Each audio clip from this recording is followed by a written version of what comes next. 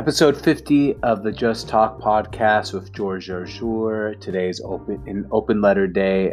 You can read the letter if you don't have time to listen to the podcast at thesportsontap.com. It's right on the front page. And I wrote it last night, and I just some thoughts on what's going on around the United States today, how it ties into sports, and that's basically it. It's very short, quick podcast. You'll enjoy it a lot, I hope. If you have any opinions on it, you can always reach out to me on Twitter or Instagram at GJarjour, and follow us, thesportsontap.com now, rebranding. You can follow us on Twitter and Instagram at thesportsontap. And as always, please follow our other podcast. Me and my brother Sammy on the That Being Said podcast had Celtics big man Enes Kanter on Saturday. Really fun podcast.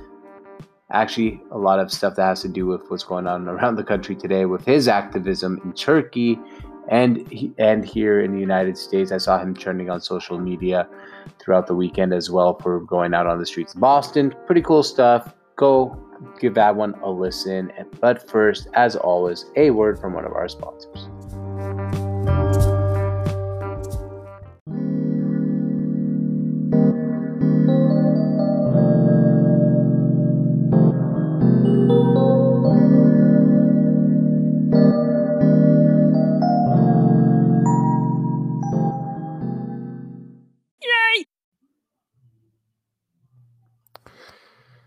Welcome into today's podcast. If you heard the intro, today is a very quick podcast about everything going on in the United States with the protests, the George Floyd murder, and now the reaction to the George Floyd murder, which with protests, our country is going through some weird times right now, a time that I haven't gone through before in my lifetime. I was too young and wasn't really in tune with what's going on in the world during the early 90s and the Rodney King and O.J. Simpson things in LA. So this is something that, never really has occurred to me during my lifetime. And now that it is, I feel like, as someone who works in the sports industry, I feel like this does hit close to sports as well. And I tweeted a lot of thoughts over the weekend. And of course, you're going to have those people who don't want to take anything you say seriously because either A, they say you don't know what it's like. I'll get to why I've faced myself some sort of racial prejudice in my life with being attacked once at a gas station. If you've heard my other podcast, me and my brother have talked about it, where someone didn't like that I was from Syria. He didn't know what country I was from. He knew I was Arabic and tried to attack me, and the cops got involved and they arrested the guy, but he tried to run me over with a car basically and threatened to shoot me. So I have been through some racial injustices before, but I'll get to that story here at the end. And I just want to reiterate that, there are two separate factions here. There's the people that are protesting peacefully, and there's the looters who are trying to take advantage of a situation and get stuff for free. And if you can't separate those two and you want to put them into the same bag, that's something you're going to have to work on. You can't say that they're the same people on either side, right? I've saw some people who are trying to blame all protesters with the looters, and I've seen people who say if you criticize the looters, you are not you're racist and you're not for the rights. And it's like, no, I can have some nuance and believe that both things are true, that I believe that you have the right to protest, and I can also believe that you shouldn't be stealing stuff and breaking windows and running into stores with garbage bags full of clothes or purses or Jordans. Pretty simple. But anyway, let's get to the open letter today. I wrote this last night, and you can, as always, go read it on thesportsontap.com. I post all my podcasts there as well. And please, I would, as always, go rate, review, and subscribe to this podcast and my other podcast with my brother. So here we go. It was a surreal weekend for our country. I thought Trevor Noah tweeted it the best. He tweeted, "We've seen this in South Africa before. Beware of the agitators and instigators who use legitimate protests to ignite chaos between protesters and police." I myself tweeted on Saturday, "We can and should have nuance here. I can hate what happened in the brutal murder of George Floyd. I can also hate injustice, but at the same time, we have to have the nuance to say violence and looting is bad. The way that the protesting is going on can be disturbing." And I used a few hashtags. Look, sometimes 240 characters isn't quite enough to portray exactly what you're trying to say about what is another crisis in what seems to be an endless loop of crises in 2020. So that's why I am writing and recording this podcast. I can believe these 4 things can all be true. 1, George Floyd's death was murder and disgusting, and the cops responsible should be in jail. And I know so many, especially in the African American community, are in pain, which is why I can also believe that number 2, that mass protests and civic disruptions are legitimate and warranted actions. Number 3, I can also believe that looting and burning businesses is immoral and counterproductive to the protest, and anyone who loots and steals should be in jail. And lastly, number 4, I can think that the police system has huge, and I'm going to emphasize huge structural problems and is corrupt in many instances. Then cops aren't prosecuted the right way when laws are broken. I can believe all those things because I have nuance. Please ignore Twitter comments. Ignore the Instagram stories. Most people, despite what you see online, probably think the way that I do about this. What I'm saying is not revolutionary at all. How do we fix this? Well, I have no idea, but I'd start by massively overhauling the police system.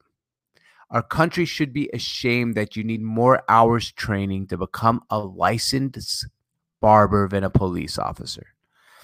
I also tweeted my thoughts on how I'd fix the police system. I said prestigious college degrees to become a cop so we don't have undereducated police. And 2, make a job lucrative so high-quality candidates apply. Let me elaborate.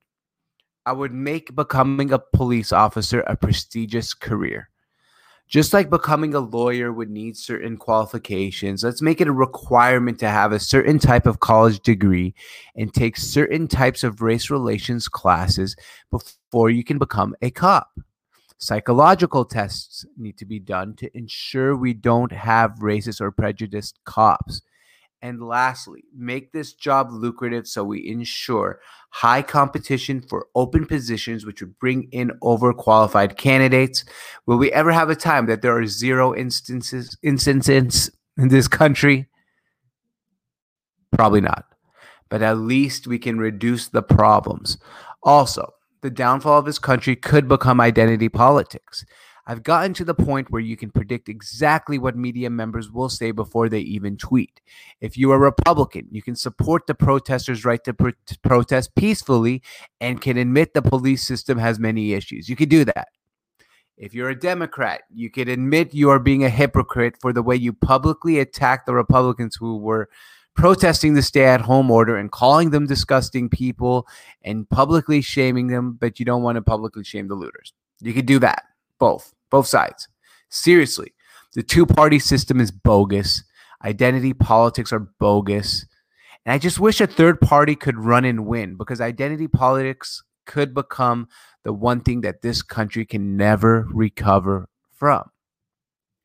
Lastly, many ask, or might ask, this is a sports podcast. What does this have to do with sports?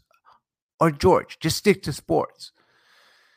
Well, at the end of the day, race and sports are so intertwined. First of all, many athletes have been at the forefront of leadership on how to lead activism, including Enes Kanter, who is on my brother and I's podcast, the That Being Said podcast. Go listen to it, that episode.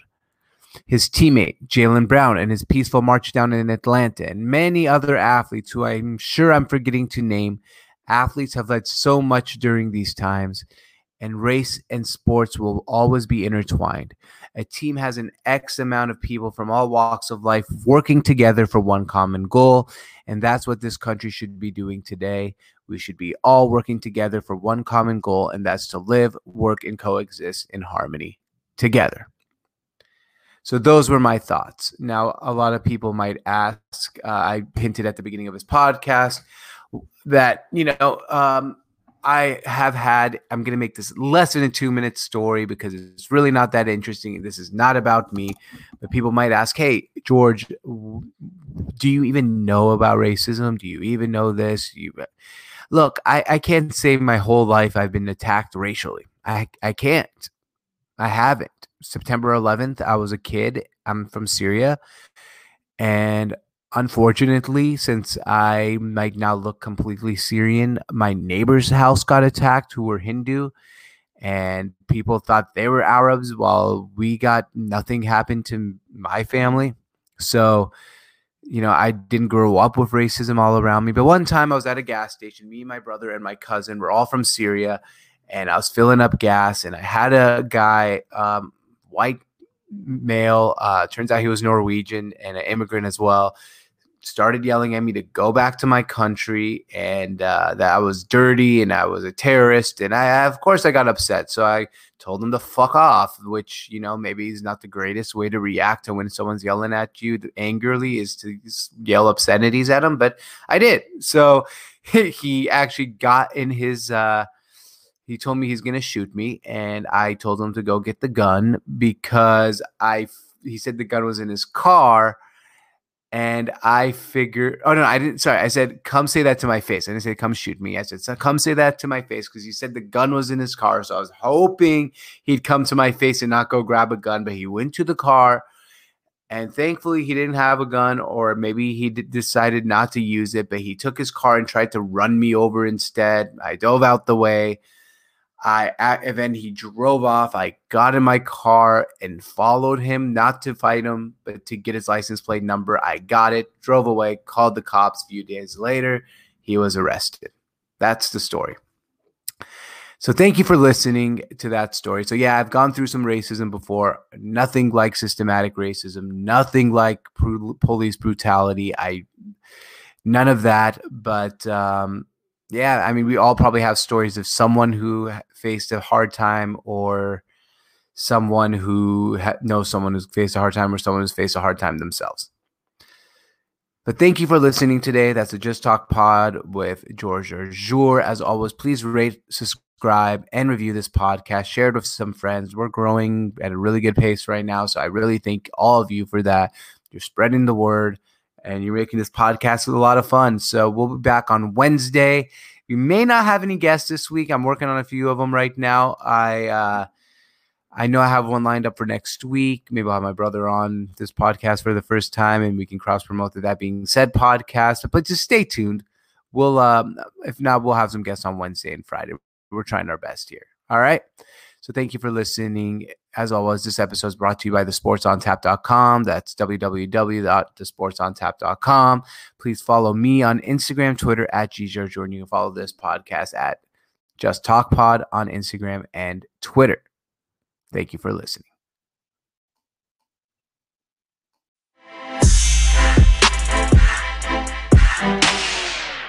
Oh, thank you.